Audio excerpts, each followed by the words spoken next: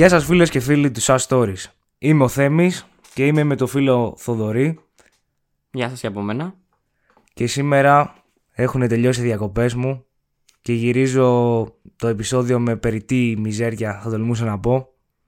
Και η φωνή μου, δεν ξέρω αν μας ακούτε και εσάς, είναι λίγο χάλια. Δεν έχει στρώσει ακόμα εδώ και μία εβδομάδα, αλλά δεν πειράζει.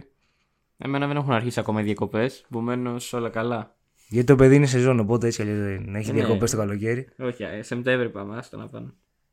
Λοιπόν, σήμερα Θέμη έχουμε φέρει εδώ μία υπόθεση ελληνικού περιεχομένου. Γιατί κάποιοι μας κράζουν ότι δεν κάνουμε ελληνικές υποθέσεις. Κανένας, αλλά δεν πειράζει.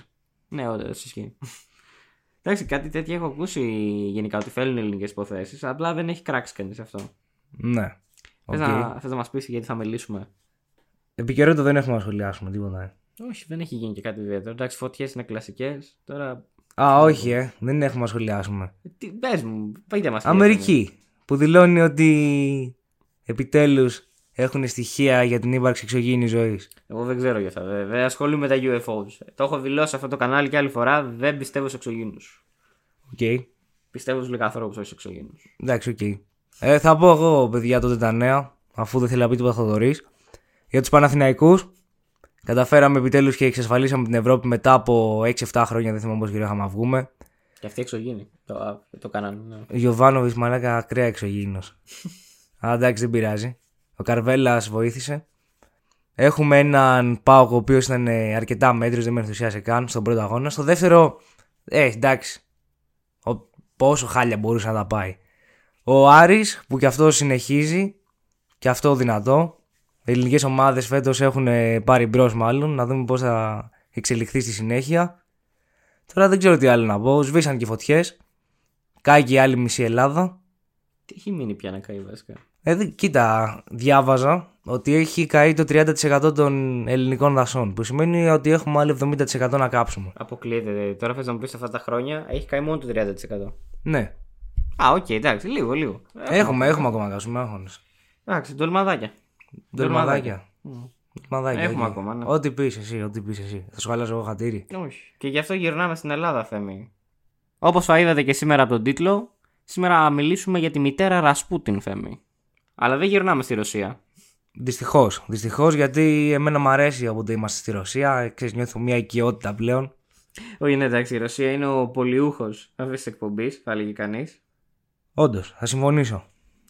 Πάμε, Θέμη, σήμερα στο μακρινό πλέον 1900, αρχές του 1900 συγκεκριμένο, που γεννιέται ένα κοριτσάκι, Θέμη. Σε ένα κοριό, το οποίο λέγεται Μαρία Σουλακιώτη. Οκ. Ποια είναι η Μαρία όμως, Θέμη? Μία γυναίκα. Ναι, αλλά όχι μία απλή γυναίκα, Θέμη. Η Μαρία Σουλακιώτη θα αναμειχθεί σε μία από τις μεγαλύτερες, ένα από τα μεγαλύτερα, θρησκευτικά σκάνδαλα σε όλη την Ελλάδα, με πάνω από 177 νεκρούς. Ναι, εντάξει, η υπόθεση νομίζω έλεγε ότι μπορεί οι νεκροί να φτάνουν και τους 500. Ναι, ισχύει ότι υπάρχουν φήμες. Εγώ μιλάω για επιβεβαιωμένα θύματα τώρα. Πόσους ξέρουμε? Πόσοι παραπάνω μπορεί να είναι, αλλά μιλάμε για serial killer τεράστιων διαστάσεων. Ναι, οι 177 νομίζω ήταν μόνο αυτοί που πέθαναν από φυματίωση. Όχι μόνο, ήταν και από mistreatment, από κακή μεταχείριση και αυτά, ξύλο και τα σχετικά. Καλά, θα το δούμε συνέχεια. Αλλά ναι, πριν πάμε εκεί, ας μιλήσουμε λίγο για το background. Οι παίκτες αυτής της ιστορίας, λοιπόν, πέρα από τη Μαρία, είναι και ο κύριος, βασικά ο πατέρας, Ματθαίος Καραπατάκης. Ποιος είναι όμως ο κύριος Ματθαίος Καραπατάκης? Το οποίο είναι ο πιο περίεργο όνομα που έχω ακούσει, Καραπατάκη. Θες να κάνω εγώ το επεισόδιο? Άμα είναι να το πω. Είναι αυτός που ξεκίνησε την αίρεση και ξεκίνησε και τα πάντα. Αλλά πες μας λίγο για το background, μην βιάζεσαι. Ναι. Να μιλήσουμε λίγο ότι καταρχάς η Μαρία δούλευε γενικά σε εργοστάσια, σε φάρμες. Ήταν ένα τοπικό κορίτσι μιας φτωχής οικογένειας της εποχής. Ό,τι δουλειά μπορούσε να βρει για να βοηθάει να φέρνει το κασέρι στο σπίτι, το έκανε. Είτε αυτό ήταν να μαζεύει σταφύλια και ελιές, είτε ήταν να δουλεύει. Ναι, γιατί όταν μαζεύεις σταφύλια και ελιές δεν δουλεύεις, όλοι το ξέρουν αυτό. Δουλεύεις, ρε φίλε, και σκληρή δουλειά είναι οι ελιές ειδικά. Όλοι λένε συνέχεια για τις ελιές. Δεν βρίσκουν άτομα. Οπότε όποιος ενδιαφέρει να πάει σε ζώνη για ελιές, να μου στείλει. Δεν έχω πάει ποτέ για ελιές. Δεν έχω ελιές, αλλά δεν πειράζει. Εγώ έχω κάτι ελιές στην Πρέβεζα. Αλλά δεν έχουμε πάει. Εμένα έχει ο πατέρας μου αυτό. Στο όνομά μου δεν είναι τίποτα. Ούτε στο δικό μου. Στις γιαγιάς. Anyway, περνώντας από τις ελιές, πάμε να τις μαζέψουμε. όλο το σας σκρού να πάμε να μαζέψει ελιές. Ναι. Είμαστε 280 άτομα πλέον. Ναι, είμαστε 282. Έτσι. Και θα έρθετε. Και εμείς 84. Θα έρθετε να μαζέψουμε ελιές, δεν θα ασχολήσουμε ένσημα. Και εννοείται πως θα δουλεύετε πάνω από 8 ώρο σε άθλιες συνθήκες. Με φραπεδάκι μόνο. Τίποτα. Ούτε φραπεδάκι, γιατί θα μπούμε μέσα. Λοιπόν. Σε όλο αυτό το αρχικό περιβάλλον που η Μαρία ζει μέχρι τα 23 της, δουλεύοντας, γνωρίζει και τον μοναχό φίλο μας, τον πατέρα Ματθαίο. Ο οποίος είναι allegedly μοναχός, νομίζω δεν είναι χρησμένος από την εκκλησία. Ναι, έτσι είχα ακούσει και εγώ ότι ήταν αυτοαποκαλούμενος. Ο ίδιος δήλωνε μοναχός. Κάτι σαν το Ρασπούτιν κι αυτός, όντως. Αυτή η υπόθεση έχει πολλά κοινά με το Ρασπούτιν. Με λιγότερο καλή αισθητική όμως. Ναι, εντάξει, όχι. Δεν είναι. Άμα δεις φωτογραφία, δεν είναι Ρασπούτιν. Δεν είναι. Άλλη φάτσα. Ο ίδιος προσπαθεί να εδραιώσει μια καινούρια αίρεση βασικά, η οποία λέγεται νεοημερολογίτες. Τεχνικά βασικά θεωρούμαστε και εμείς νεοημερολογίτες. Χωρίς, αν βγάλουμε την αίρεση, νεοημερολογίτης είναι όποιος δεν ακολουθεί το Ιουλιανό και ακολουθεί το Γρηγοριανό ημερολόγιο. Και γι' αυτό το λόγο υπάρχουν και παλιομερολογίτες που ακολουθούν το Γρηγοριανό. Το Ιουλιανό, συγγνώμη, ανάποδα.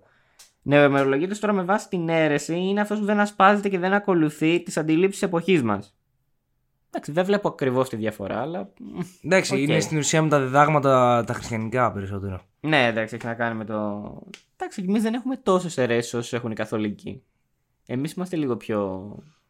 Κοίτα, βασικά στην ουσία αίρεση είναι όλοι. Και η καθολική μία αίρεση είναι.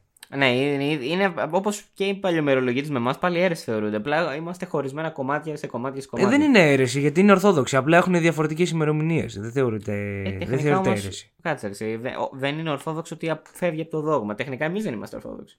Από τη στιγμή που φεύγουμε και είμαστε νεοημερολογίτες. Αφού είπατε αυτοί οι παλιές. Είναι μπερδεμένο. Ναι, εντάξει, δεν ξέρω γιατί πρέπει να μπερδεύουμε την επιστήμη με τη θρησκεία. Εδώ δεν το έχει λύσει η θρησκεία αυτό, δεν θα το λύσουμε εμείς. Πάμε να το λύσει η εκκλησία μου μπορεί. Άκουσα και λάθος αυτό.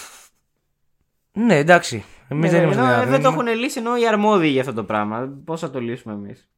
Anyway, πάνε λοιπόν και πάει ο Ματθαίος και κάνει μοναστήρι στην Κερατέα κιόλας. Θες να πεις ποιος ο λόγος που έκανε το μοναστήρι? Θα ήθελα να το πεις εσύ.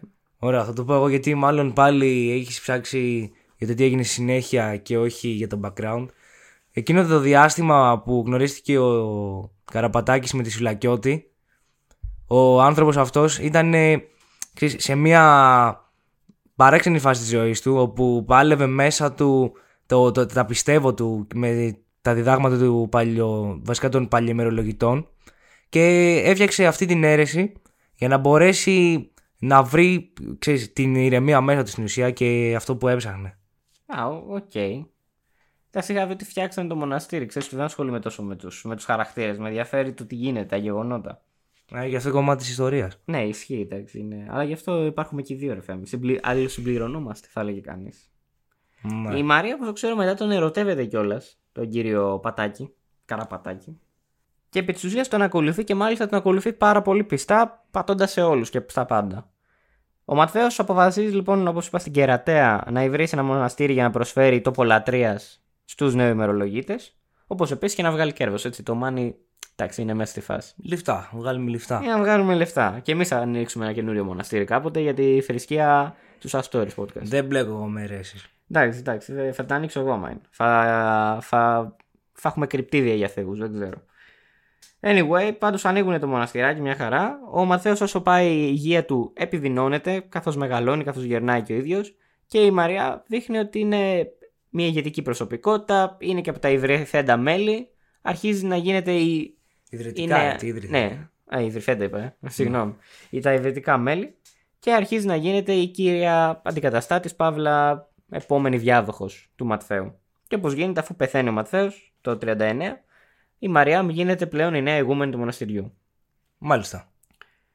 Το μοναστήρι βασικά είναι στο όνομα της Παναγίας. Αν δεν κάνω λάθος, βουνοθεραπεύτριας, κάτι τέτοιο. Είναι μια πολύ περίεργη ονομασία. Αυτό είναι τώρα το legit όνομα. Ναι, όντως είναι βουνοκορφίτης, κάτι τέτοιο. Κάτσα.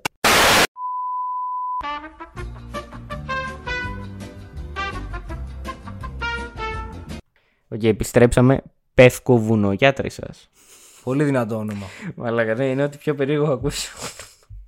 Και αφιερώθηκε στην Παναγία για να εξασφαλίσει και την οικονομική βοήθεια των πιστών και επίσης για να εξομαλύνει, από ό,τι έχω δει, και τη σχέση λίγο με την Εκκλησία, ότι Εντάξει, από αίρεση τώρα, άμα το κάνουν σε κάποιο περίεργο Άγιο, δεν θα τους το αναγνωρίζανε τόσο. Ενώ στο όνομα της Παναγίας το αναγνωρίσανε πολύ πιο εύκολα. Ναι, έτσι κι αλλιώς ανάλογα με τον τόπο υπάρχει και μία Παναγία. Ναι, εντάξει. Μα αυτό πέφτει βουνογιάτρης τώρα είναι λίγο οκ.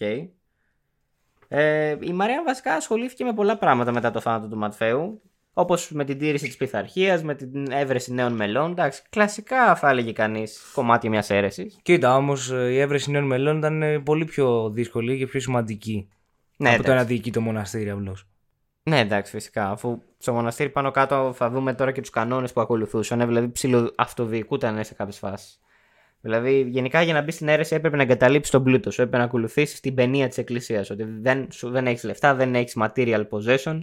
Είσαι ένας πένητας. Είσαι ένας άνθρωπος που αφιερώνει τον εαυτό του στο Θεό. Τα οποία φυσικά τα υπογράφει όλα στη Μαρία. Γιατί η Μαρία μπορεί να έχει λεφτά. Αυτό δεν το κοιτάμε αυτό. Ή στο μοναστήρι. Στο μοναστήρι, φίλε. Για καλό σκοπό. Εντάξει, οι υποχρεώσεις βασικά ήταν αυτό. Ότι θα απαλλαγείς από το κακό. Θα δεσμεύσεις την πίστη σου. Θα δεσμευτείς βασικά εσύ στην πίστη σου. Θα εξομολογήσεις όλες σου τις αμαρτίες. Θα κάνεις αυστηρή νηστεία και κάποιες φορές όρκο σιωπής. Αν και δεν ήταν για όλους, αλλά κάποιοι το κάνανε. Ναι, κυρίως ο όρκος σιωπής ήταν όταν ξεκινούσαν τα βασανιστήρια. Ναι, ήταν τιμωρία πιο πολύ. Σου λέγανε το βουλώνεις από εδώ και πέρα. Και ήθελε να σε πείσει να της γράψει την περιουσία, αλλά συνεχίζουμε. Ναι, η Μαρία βασικά επί της ουσίας είχε και κάποιες πάρα πολύ καλές τιμωρίες. Δηλαδή, όταν κάποιος ήταν out of line ή δεν θα κοιμόσουν, στέρηση ύπνου ήταν η πρώτη τιμωρία. Και η πιο απλή δυστυχώς. Ανεβαίνουν με στέρηση τροφής. Κοίτα, αρκετά συνηθισμένες όμως τιμωρίες, έτσι. Ναι, εντάξει, ειδικά σε κάτι τέτοια πλαίσια, όντως η στέρηση ύπνου είναι από τα πρώτα πράγματα. Στέρηση τροφής και αργότερα νερού και ξύλο. Εντάξει, ωραία πράγματα για. Ντου, ξύλο παντού. Έτσι, πρέπει να μας δώσεις την περιουσία σου στο όνομα του Θεού, Θεμή. Δεν μπορούμε να σε έχουμε εδώ άπιστο, να είσαι κακός άνθρωπος. Γενικά πάντως πολλές τιμωρίες αργότερα, ειδικά όσο προχώραγε το πράγμα, έχουμε τις νέες μοναχές, δηλαδή να τις δέρνουν, να τις μαστιγώνουν σε κάποιες περιπτώσεις, δηλαδή έχουμε βασανιστήρια, εκβιασμούς, ψυχολογικό πόλεμο πάρα πολύ έντονο. Κοίτα, όμως το έχει στήσει ωραία. Όταν ξεκινήσαν αυτά τα βασανιστήρια, βασικά πριν ξεκινήσουν τα βασανιστήρια, όταν έμπαινες στο μοναστήρι, σου έλεγε ότι μαζί με την περιουσία σου πρέπει να αφήσεις τη ζωή σου πίσω. Οπότε στην ουσία δεν έχεις επαφή ούτε με την οικογένειά σου, ούτε με φίλους, ούτε τίποτα. Ναι. Οπότε δεν έχεις άτομο να ζητήσεις βοήθεια, ούτε να του πεις τι ακριβώς γίνεται εκεί πέρα. Μα ήταν πολύ καλά φτιαγμένο. Στοχεύανε πλούσιες οικογένειες και επίσης στοχεύανε και οικογένειες οι οποίες δεν είχαν πολλά μέλη ή ότι ορφανά κορίτσια, αλλά με κάποια χρήματα, όχι μόνες τους στη ζωή, ναι. Ή με γέρους πατεράδες. Δηλαδή μέλη τα οποία ρε παιδί μου ή δεν θα ασχολούντουσαν ή ήταν από το χωριό, ξέρεις, και εκείνη την εποχή δεν θα αρχόντουσαν το 39 τώρα πάνω μετά το χωριό, ή γενικά 5-6 πράγματα τα οποία σε αποκόβανε τελείως από την κοινωνία. Τους εύκολα αποκομμένους. Δεν πήγαινε σε έναν άνθρωπο αυτό με μεγάλη οικογένεια που έχει επαφή μαζί τους. Θα πήγαινε σε ένα άτομο το οποίο είχε δυστυχώς στοχεύσει και άτομα με νοητικές ανάγκες, δηλαδή με αυτισμούς, σύνδρομο Down. Αυτό το έχω ακούσει, πρώτη φορά το ακούω. Ήταν μεγάλο κομμάτι της υπόθεσης ότι χτυπάγανε και άτομα τα οποία, ρε παιδί μου, η οικογένεια τότε λόγω των αντιλήψεων ήθελε να τα κρύψει τεχνικά από τον κόσμο. Επομένως πήγαινε, άφηνε το παιδί σε ένα μοναστήρι, έγραφε και τα βράγκα και μετά η Μαρία μου απλά τίποτα. Το δέρνανε, κατάλαβες, δεν ασχολούνταν, δεν προσφέρανε κάποια φροντίδα. Okay. Φάρμακα δεν δίνανε, ούτε γιατρός δεν πάταγε στο μοναστήρι παρά μόνο για ένα λόγο, να επιβεβαιώσει το θάνατο. Ναι, μπράβο, αυτό παραλίγο να ξεχάσουμε να πούμε. Πάρα πολλούς φυματικούς. Επειδή υποτίθεται το μοναστήρι είναι σε ύψωμα, για όσους το ξέρουν, το μοναστήρι είναι από την εθνική, νομίζω φαίνεται έτσι πως πας στην Κερατέα. Δεν είναι πολύ ψηλά. Δεν είναι εθνική. Δεν είναι εθνική. Δεν είναι εθνική. Αττική μπαίνεις. Ναι, Αττική, συγγνώμη, Αττική. Δεν είναι πολύ ψηλά, δεν είναι σε τεράστιο υψόμετρο. Να, ξέρω εγώ πόσο, 500 μέτρα. Μπορεί να λέγει πολύ. Μπα, πολύ μου φαίνεται και εμένα. Αλλά τέλος πάντων. Δεν ξέρω, ναι, δεν ξέρω. Πάντως η αιτία που έλεγε για να την επισκέπτεται η φυματική ήταν ότι λόγω του υψομέτρου. Ναι. Εντάξει, κάνει καλό υποτίθεται στη φυματίωση. Τότε ήταν και πιο καλός ο αέρας εκεί τριγύρω, δεν είχε και τίποτα. Τώρα έστω έχει και την Αττική. Τότε δεν είχε τίποτα. Και το σανατόριο για φυματικούς δεν ήταν εδώ στην Πάτρα. Ναι. Πάλι λόγω υψόμετρου. Αλλά το σανατόριο είναι πιο ψηλά. Ναι, καλά, είναι πολύ πιο ψηλό. Και είναι και μέσα στο βουνό, ρε φίλε. Αν δεις που είναι το μοναστήρι, δηλαδή όσοι το ξέρετε, το ψάξτε στο Google αν δεν το ξέρετε. Δεν είναι ψηλά, είναι σε μια πλαγιά, δηλαδή λίγο πιο δίπλα από το βουνό. Το βουνό πάει πιο πάνω μετά. Ποιο ήταν το όνομα ξανά για να το θυμίσουμε? Παναγία Πευκοβουνογιάτρης. Οκ, γιατί εγώ το ξέχασα. Δεν μπορώ να το λέω, είναι πολύ περίεργο. Ναι, γιατρός δεν αφήνει η Μαρία μου να μπαίνουν γιατροί. Ούτε για τους φυματικούς ούτε για κανέναν. Ο μόνος λόγος για να έρθει ένας γιατρός είναι για να υπογράψει ότι. Πιστοποιητικό θάνατο. Και να επιβεβαιώσει το θάνατο. Ωραίο γενικά. Ναι, κρατάει ψηλά. Ως τώρα πώς φαίνεται, είναι καλοργανωμένη η δουλίτσα. Η business έχει στηθεί καλά. Κοίτα. Ήξερε ποια άτομα να στοχοποιεί. Οι άρρωστοι, που στην ουσία πεθαίνουν και γράφουν την περιουσία στο μοναστήρι ή στην ίδια. Άτομα που η οικογένεια τότε ούτως ή άλλως τα κρύβει, με νοητικές ανάγκες και σχετικά. Και άτομα τα οποία δεν έχουν. Βασικά είναι πολύ εύκολο να αποκοπούν οι επαφές με την οικογένειά τους και με τους οικείους τους. Ναι, αυτό χτυπάμε τα άτομα που μπορούν να πέσουν εύκολα. Δυστυχώς και είδες, σε ξεκινάνε με το θρησκευτικό κομμάτι, με την ότι πρέπει να εξομολογήσεις τα αμαρτίες σου, σπάνε το πνεύμα και μετά αρχίζει το ξύλο και τα υπόλοιπα. Για να κάτσεις να υπογράψεις το χαρτάκι και να περάσεις όλη σου την περιουσία στο μοναστήρι. Το 49 όλος παραδόξως έχουμε τις πρώτες καταγγελίες γενικά για το τι γίνεται μέσα στο μοναστήρι. Περίπου 10 χρόνια μετά από την ίδρυση του μοναστηριού, έτσι. Εντάξει, ενδεχομένως εδώ πιστεύω έχει παίξει ρόλο και ο δεύτερος παγκόσμιος. Δηλαδή, μέχρι και πιο πριν, ξέρω το 45, δεν ασχολείται κανείς τώρα τι γίνεται στο μοναστήρι. Πλάκα είναι όντως μια νεκρή περίοδος. Ναι, μα ποιος ασχοληθεί από το 39 μέχρι το 49 έχουμε. Το 39 δεν τους ένοιαζε τους Έλληνες. Ναι, το ξέρω, αλλά και πάλι έχεις παγκόσμια γεγονότα που επηρεάζουν όλο τον κόσμο, ξέρω εγώ. Έχεις μια χώρα που ετοιμάζεται ακόμα και με το μεταξάπιο πριν σε πόλεμο. Δηλαδή, δεν είμαστε και σε μια κατάσταση να κάτσουμε να ασχοληθούμε τώρα με καταγγελίες και να υπήρχαν καταγγελίες πιο πριν. Δεν νομίζω κανείς να έδινε σημασία. Περίμενε, στην Ελλάδα είναι από το 40 μέχρι το 44, έτσι δεν είναι. Ναι, η Γερμανία. Και μετά είναι. Αλλά έχει και το μεταξά που ετοιμάζεται για πόλεμο πιο πριν. Ναι. Και έχει και το μεταξά να ετοιμάζεται για πόλεμο. Οπότε μια χαρά τους έκατσε. Αυτό σου λέω. Δηλαδή, έχει μια περίοδο ακόμα και επί μεταξά που δεν θα ασχοληθεί κανείς. Έχει πιο σημαντικά. Έχουν να ετοιμάσουν τη γραμμή μεταξά, έχουν να ετοιμάσουν τον πόλεμο, έχουν 10 πράγματα. Καλά, αυτό είναι στο κομμάτι της πολιτικής. Γιατί οι άνθρωποι, ρε φίλε, εντάξει, ήταν όλοι και δουλεύανε. Και μην ξεχνάς ότι τότε ήταν πολύ πιο έντονο το κομμάτι της θρησκείας από ότι σήμερα. Ναι, ισχύει. Σήμερα επικρατεί ένα κύμα θρησκευτικής απάθειας. Τότε ήταν πιο Ταλιμπάν. Σε μια αντίστοιχη εποχή του τότε, με ένα τέτοιο podcast να μιλάει κάποιος ανοιχτά για αυτή την υπόθεση, δεν νομίζω να γινόταν. Αντίστοιχα, δεν θα λέγανε κάτι. Εγώ σου λέω και την επαφή που είχαν με τη θρησκεία οι άνθρωποι. Δεν σου λέω τώρα. Ναι, μα γι' αυτό σου λέω όχι λόγω του podcast, λόγω τη επαφή που είχαν με τη θρησκεία. Δεν θα δεχόντουσαν να το συζητήσουν. Θα λέγανε, ξέρω εγώ, φταίει όλη η Μαριάμ και τέλος, ότι δεν φταίει η Εκκλησία. Η οποία δυστυχώς έχει συγκαλύψει. Υπάρχουν πολλές καταγγελίες και κατηγορίες ότι συγκαλύψαν, ότι ξέραν ότι η Μαριάμ βγάζει φράγκα από όλο αυτό και κλέβει τον κόσμο, αλλά επειδή παίρνανε και αυτοί κάτι κοπεδάκια και στην κερατέα, παίρνανε κάτι δωρεές, το ψιλοβουλώσανε και κάνανε του μπεκί. Εγώ δεν το ήξερα ότι υπήρχε τέτοια επαφή με τον κλήρο. Έχουν κατηγορηθεί το κλήρο σε αυτό, ότι επειδή τους είχε δώσει κάτι κόπεδα η Μαριάμ που έφαγε και στην κερατέα και ότι πέφτανε δωροδοκίες, ότι έδινε φράγκα, δίθεν σαν δωρεές και αυτοί σε άλλα μοναστήρια και αυτά και απλά δεν την ενοχλούσαν. Εντάξει, δεν είναι απίθανο. Δεν έχει επιβεβαιωθεί, δεν το ψάξαν τόσο οι αρχές, αλλά δεν είναι απίθανο. Τέλος πάντων, πάμε το 50 λοιπόν, ένα χρόνο μετά και από τις πρώτες καταγγελίες, οι οποίες ήταν για κραυγές που ακούγονταν από το μοναστήρι, ότι οι αρχές ενημερώνονται επίσημα για τα εγκλήματα και αρχίζουν έρευνα. Εδώ βασικά είναι και που μια προσελητισμένη κόρη της. Έτσι ξεκινάει η έρευνα. Που πήγε και καταγγέλει στην αστυνομία ότι της ήρθε ένα χαρτί από το μοναστήρι, υπογεγραμμένο ότι η Μαριά μου το έκανε από τη μάνα της. Όχι χαρτί. Απλά έψαξε κάτι, χρειάστηκε να κοιτάξει από τα περιουσιακά στοιχεία της μητέρας της. Ναι, και έχει υπογράψει η Μαριά μου. Ναι. Ναι, και ήταν στο όνομα της. Βασικά δεν έχει υπογράψει η Μαριάμ. Έχει αλλάξει το σπίτι. Είχε γραφτεί το όνομα, στο όνομα της Μαριάμ με υπογραφή κανένα της μητέρας. Ναι, η κοπέλα ήθελε να παντρευτεί. Ναι, ανάποδα. Η κοπέλα ήθελε να παντρευτεί βασικά και είχε ένα σπίτι μάνα της. Και το σπίτι αυτό είχε περάσει στο όνομα της Μαριάμ.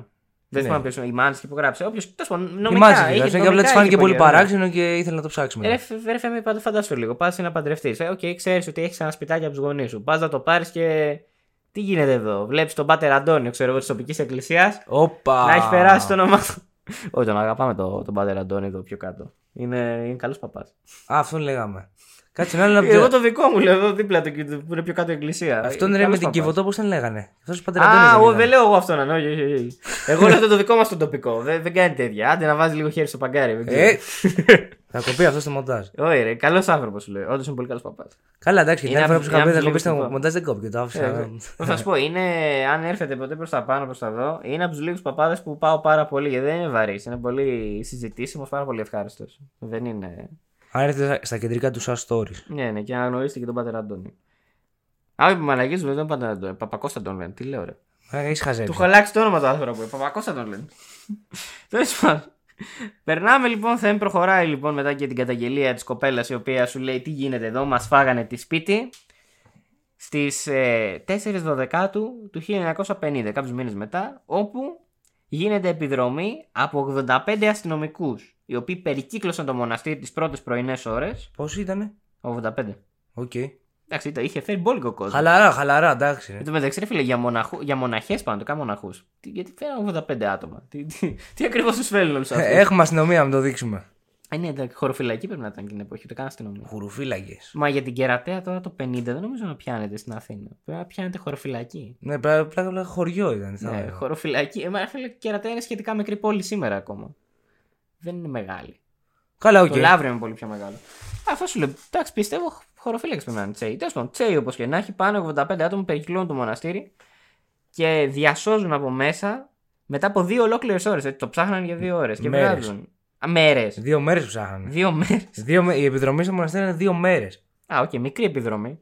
Και σώζουν 46 παιδιά και κάποιες ηλικιωμένες γυναίκες σε άσχημη κατάσταση, υποσιτισμένες και τα σχετικά. Και κάποιες μοναχές, όχι μόνο γυναίκες. Και γυμνές. Ναι. Ούτε καν ρούχα δεν τους άφηνε χωράνε. Αφού τα κάνανε αυτά, έτσι. Πρέπει να πονέσει για την πίστη σου. Σωστό. Και μαζί με τους ζωντανούς βρήκαν και κόκαλα από περίπου 170 άτομα. Χαλαρά, λίγα πράγματα. χαλαρά. Συνεχίζουμε μερικούς μήνες πάλι μετά. 4 Ενάτου αυτή τη φορά του 51. Έχουμε τη δίκη των 11, θα έλεγε κανείς. Όχι, δεν ήταν 11, τα παραπάνω. Ήταν ένας. Η οποία Μαρία σου λέει ότι δεν αντιμετωπίζει κατηγορίες για θάνατο, δεν αντιμετωπίζει κατηγορίες για παράνομη κράτηση. Γιατί κατηγορίες εντωμεταξύ αντιμετωπίζει. Η οποία βρέθηκε, να το τονίσουμε γι' αυτό, σε σημερινά λεφτά με περίπου 750.000 δολάρια στο λογαριασμό της. Εν τω μεταξύ, συν τα ακίνητα, έτσι, οι κοπεδάκια και κάτι σπίτια που είχε φάει. Ναι, κοίτα, όταν είχα κοιτάξει την υπόθεση, πάνω της είχε 750.000 σε δολάρια cash και είχε 300 απλά αγροκτήματα και σπίτια. Εν τω μεταξύ, 750 σε σημερινά λεφτά πρέπει να είναι κανένα εκατομμύριο και. Είναι πολλά λεφτά. Αν βάλεις το inflation, είναι.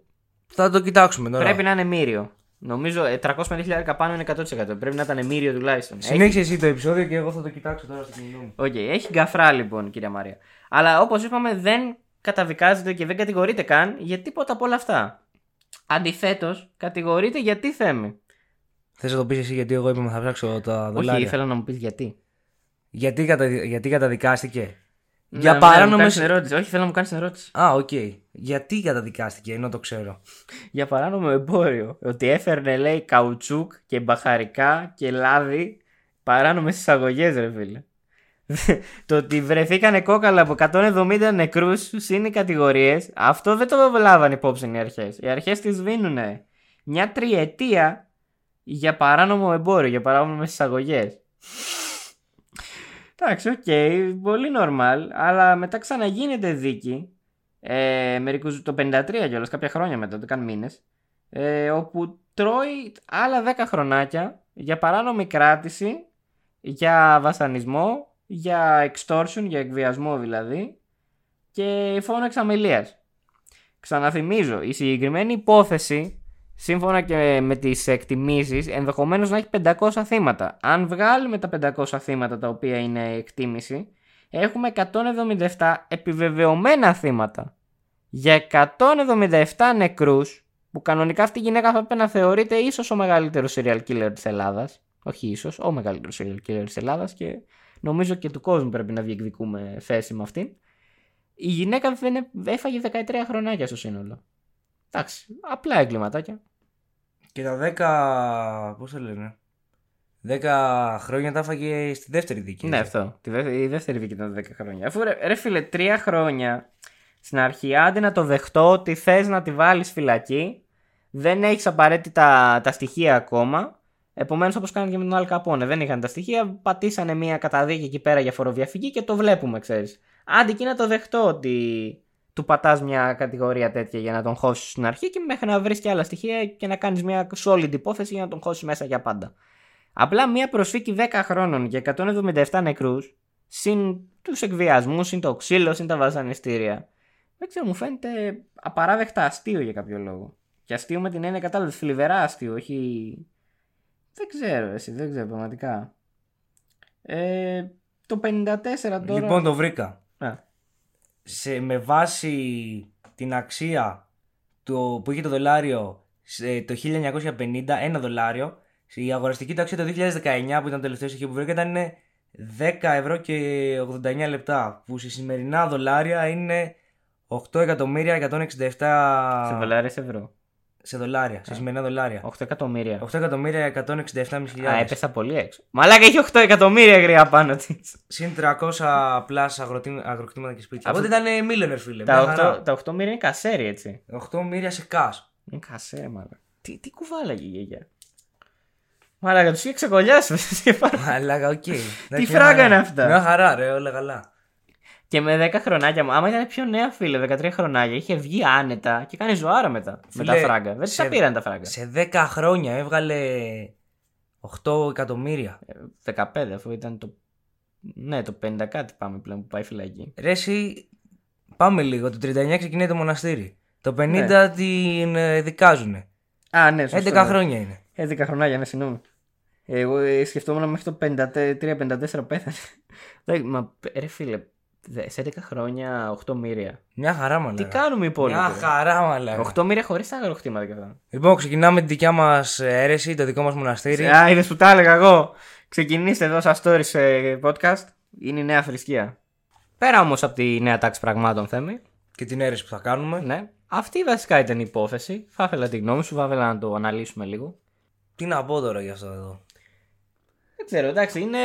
Σου λέω, καταρχάς πες μας άμα είναι τη δικιά σου γνώμη, εγώ την είπα ήδη για την ποινή. Πώς φαίνεται 13 χρονάκια για 500 ενδεχομένως θύματα. Καλά, η ποινή ήταν απαράδεκτη. Ήταν 17 χρόνια.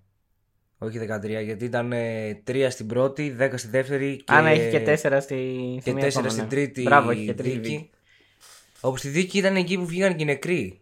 Στην ουσία. Οι περισσότεροι, ναι. Έχουμε, ναι, το ξέχασα από την τρίτη δίκη. Έχουμε 17 χρονάκια. Εντάξει, πολλά. Ναι. Για 500 ενδεχομένως θύματα είναι πολλά. Συν την υπεξαίρεση, είναι τα βασανιστήρια. Ναι, και να πούμε ότι κιόλας δεν εξέθεσε ποτέ την ποινή της. Ναι, γιατί πεθαίνει ένα χρόνο μετά το 51. Ναι, όχι το 54. Ή 53-54. Το 54 πεθαίνει σε ηλικία 71 ετών, το λέω εγώ.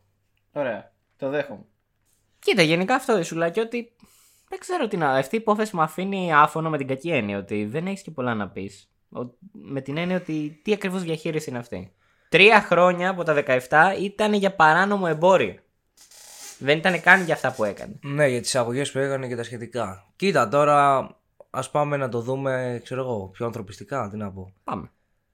Πρώτα απ' όλα, ο Μακιαβέλη θα ήταν περήφανος. Ωραία. Γιατί πάτησε κυριολεκτικά επιπτωμάτων για να καταφέρει το σκοπό της. Να βγάλει λεφτά. Άμα έχει σκοτώσει και συνεργάτες, ο Μακιαβέλη, φίλε, κάθεται στη γωνία και αυνανίζεται. Και φαντάζομαι, λέει, υπάρχει ξέρω εγώ, σενάριο που έχει σκοτώσει αυτή τον Καραπατάκη. Όχι! Μαλάκα! Πιο καλή συνωμοσία που έχω ακούσει. Και βγαίνει στο τέτοιο λιγούμενο μετά. Να σκότωσε αυτή τον Καραπατάκη για να γίνει τέτοιο. Στο μοναστήρι. Ξέρω εγώ. Θα είχε πλάκα άμα ήταν σε αυτή την πραγματικότητα. Να σου πω, ο Καραπατάκης δεν ασχολούταν τόσο με τα φράγκα. Όχι ότι δεν έβγαζε φράγκα. Αλλά... Κάτι τον ένοιαζε γι' αυτό να βγάζει. Ναι, αλλά υπό εξουσίας Καραπατάκη δεν γινόντουσαν τα ίσχυ που γίνανε με τη Μαριά μου. Αλήθεια. Ναι, αλήθεια. Δεν θα ήταν απίθανο ότι η Μαριά μου γλυκάθηκε στα φράγκα. Εντάξει, είναι και το background της, αν το υπολογίσουμε. Έτσι, μια κοπέλα που δουλεύει από παιδί μέχρι τα 23, δηλαδή όλη της τη ζωή, έχει δουλέψει σε εργοστάσια, σε ελιές. Και πάνω, ναι. Δηλαδή έχει δουλέψει σε εργοστάσια, σε ελιές, σε χωράφια, έχει πεθάνει στη δουλειά. Και ζούσε, εντάξει, όπως εκείνη την εποχή δυστυχώς ο κόσμος, πενιχρά. Το να έχει λεφτά μετά, εντάξει, γλυκαίνει. Τα φράγκα. Αλήθεια είναι. Εντάξει, ο τρόπος που τα βρήκε είναι κακός. Δεν είναι κακό το τι ήθελε λεφτά η γυναίκα. Ναι. Αλλά όλοι θέλουν με τα λεφτά. Ναι, όλοι θέλουμε λεφτά. Το θέμα είναι ότι δεν πάμε και βασανίζουμε κόσμο για να τα πάρουμε. Στο όνομα της Παναγίτσας. Της Πευκοβουνογιάτρισσας. Καλά, εντάξει. Δεν το έκανα στο όνομα της Παναγίας, αλλά δεν πειράζει. Η Μαριά μου το έκανε στο όνομα της Παναγίας. Τέλος πάντων. Δεν ξέρω, σαν υπόθεση είναι πολύ στενάχωρη. Γιατί ξέρεις, δείχνει και το πώς μπορεί να επηρεαστεί ένας άνθρωπος από τη θρησκεία. Γιατί αυτά τα άτομα πήγαν εκεί για να αφοσιωθούν, ξέρω εγώ. Μα ο βασικός λόγος δεν μπορούσαν και όλα στο δικαστήριο να βάλουν πολλά στη Μαριά μου είναι αυτό. Ότι κανείς από όσους πήγανε δεν πήγε τεχνικά παρά τη θέλησή του. Ναι. Και όλα στα χαρτιά τουλάχιστον ήταν νόμιμα. Οι υπογραφές ότι περνάνε την περιουσία στο μοναστήρι ήταν νόμιμες. Το μοναστήρι έχει δικαίωμα να πάρει περιουσίες από άτομα, επίσης είναι νόμιμο. Το ότι η Μαριά με αυτό δεν τους πρόσφερε ιατρική φροντίδα επειδή δεν θέλανε τεχνικά, πάλι είναι νόμιμο. Δηλαδή δεν μπορείς να αποδείξεις ακριβώς τι είναι και τι δεν είναι νόμιμο εκεί. Και είναι και μια εποχή όπου είπαμε, το θρησκευτικό στοιχείο είναι πολύ πιο έντονο. Μα ακόμα και το ξύλο και αυτά σε πολλά μοναστήρια κατηγορούνταν για την εποχή ότι βαράγανε μονάχους για να τους ισιώσουν, υποτίθεται. Ότι χρησιμοποιούσαν βίαιες μεθόδους και αυτά. Υπήρχε και μια υπόθεση πολύ πιο πρόσφατα. Με ένα παπάς, ήταν, δεν θυμάμαι, καλόγερος, κάτι τέτοιο. Που είχε πάει να σκοτώσει 2 τύπισσες. Και 2 καλόγριες. Αλλά τέλος πάντων αυτή την καλύψαν την υπόθεση. Έτυχε και την βρήκα τυχαία. Δεν το έχω δει αυτό καθόλου. Ναι, αλλά την καλύψαν κατευθείαν. Τέλος πάντων. Εντάξει, υπάρχουν αυτά. Ειδικά αυτό θέλω να πω. Εκείνη την εποχή κάτι αυτομαστιγώματα κιόλας. Όχι μόνο δηλαδή σε άλλους. Αυτοτιμωρίες. Είναι εντάξει, τα θεωρούν ψιλονορμάλ. Ναι, όντως. Είναι πρόβλημα αυτό, αλλά όντως θεωρούνταν normal για την εποχή. Επομένως, αυτό στο τέλος, γι' αυτό δεν την καταδικάσανε και ιδιαίτερα. Δηλαδή, 17 χρόνια.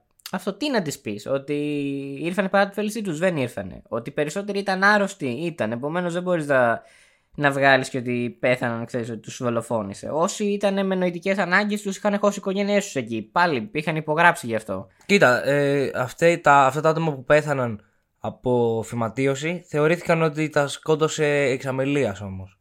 Αλλά και πάλι δεν θα έπρεπε να φάει πολύ περισσότερο. Έστω και για τα επιβεβαιωμένα 177 θύματα. Μόνο 10 χρόνια. Ναι, γενικά την ανθρωποκτονία δεν την τιμώρησαν όσο βαριά πιστεύω θα χρειαζόταν να την τιμωρήσουν. Είναι ανθρωποκτονία εξ αμελίας. Πας πολλά χρόνια. Όχι. Εξ αμελίας δεν πας. Δεν είναι ανθρωποκτονία. Όχι. Τρως. Από πρόθεση τρως φυλακή. Ναι. Τώρα και ποιο είναι το θέμα. Εξ αμελίας τρως. Άμα ένα παιδί, ξέρω εγώ, το λέω από το κομμάτι το δικό μου.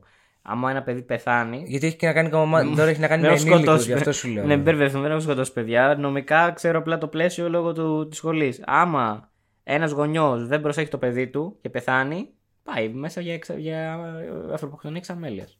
Ναι, είναι όμως διαφορετικό. Ναι, δεν ξέρω αν για τα παιδιά. Το νομικό πλαίσιο. Ξέρω ότι πας φυλακή όμως αν κάνεις μαλακίες. Το θέμα ποιο είναι, ότι είναι 177 θάνατοι, αν δεν κάνω λάθος, οι οποίοι ήταν αυτοί που πέθαναν από φυματίωση. Ναι. Και συνολικά τα θύματα μπορεί να αγγίζουν και τα 400 με 500 άτομα. Το οποίο είναι κατά μεταξύ, αυτό το μοναστήρι έχει πολλούς σκελετούς στην τουλάπα. Κοινώς. Δηλαδή, πώς 500 νεκροί, ρε φίλε. Ναι. Και αν και νομίζω στα άτομα που ήταν στους φόνους που θεωρήθηκε ότι έκανε η Σουλακιώτη. Όχι εξ αμελίας, πώς λέγεται. Εκ προφέσεως. Εκ προμελέτης. Είναι νομίζω στα 27 άτομα. Ναι, κάπου εκεί νομίζω λίγο. 27-24 είναι αυτοί που θεωρούν ότι σκότωσε η ίδια.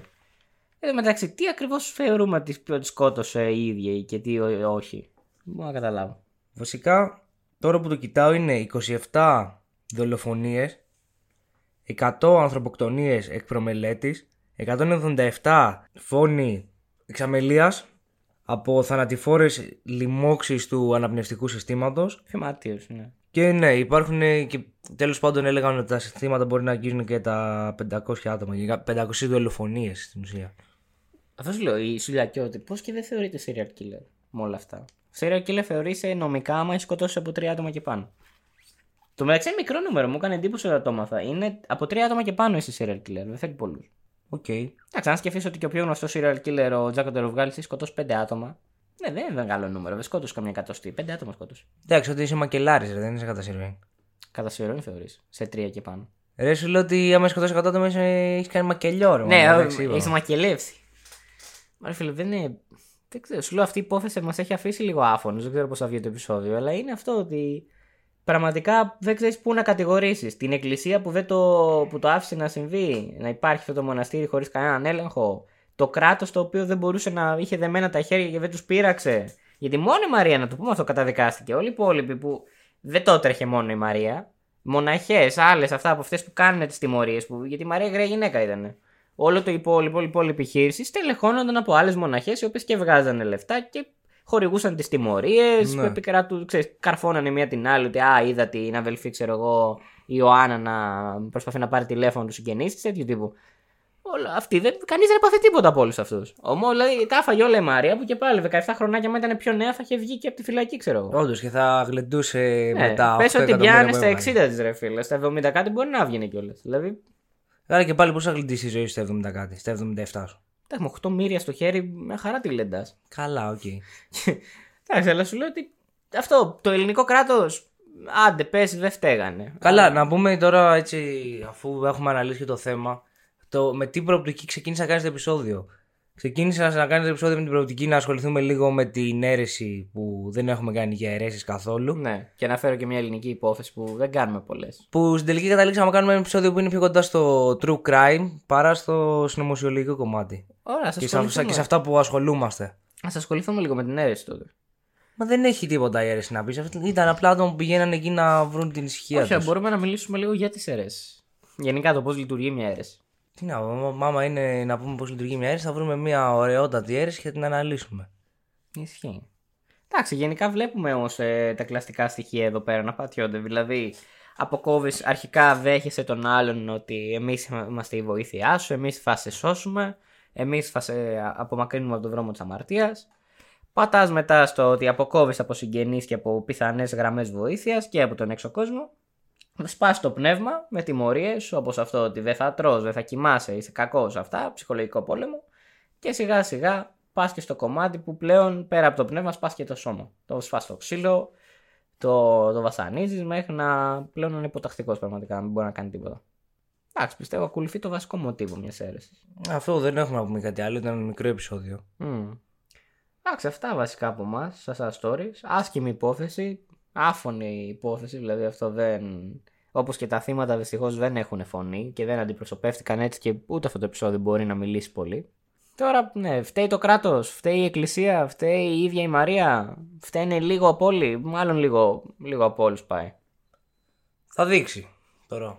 Εντάξει, ήμασταν ίσα stories, όπως και να έχει. Τώρα αυτό το επεισόδιο μπορεί να μην ανέβει, αν ανέβει και το ακούτε, συγγνώμη αν δεν ήταν στα στάνταρ που έχουμε συνήθως. Έρχονται πολύ καλύτερα.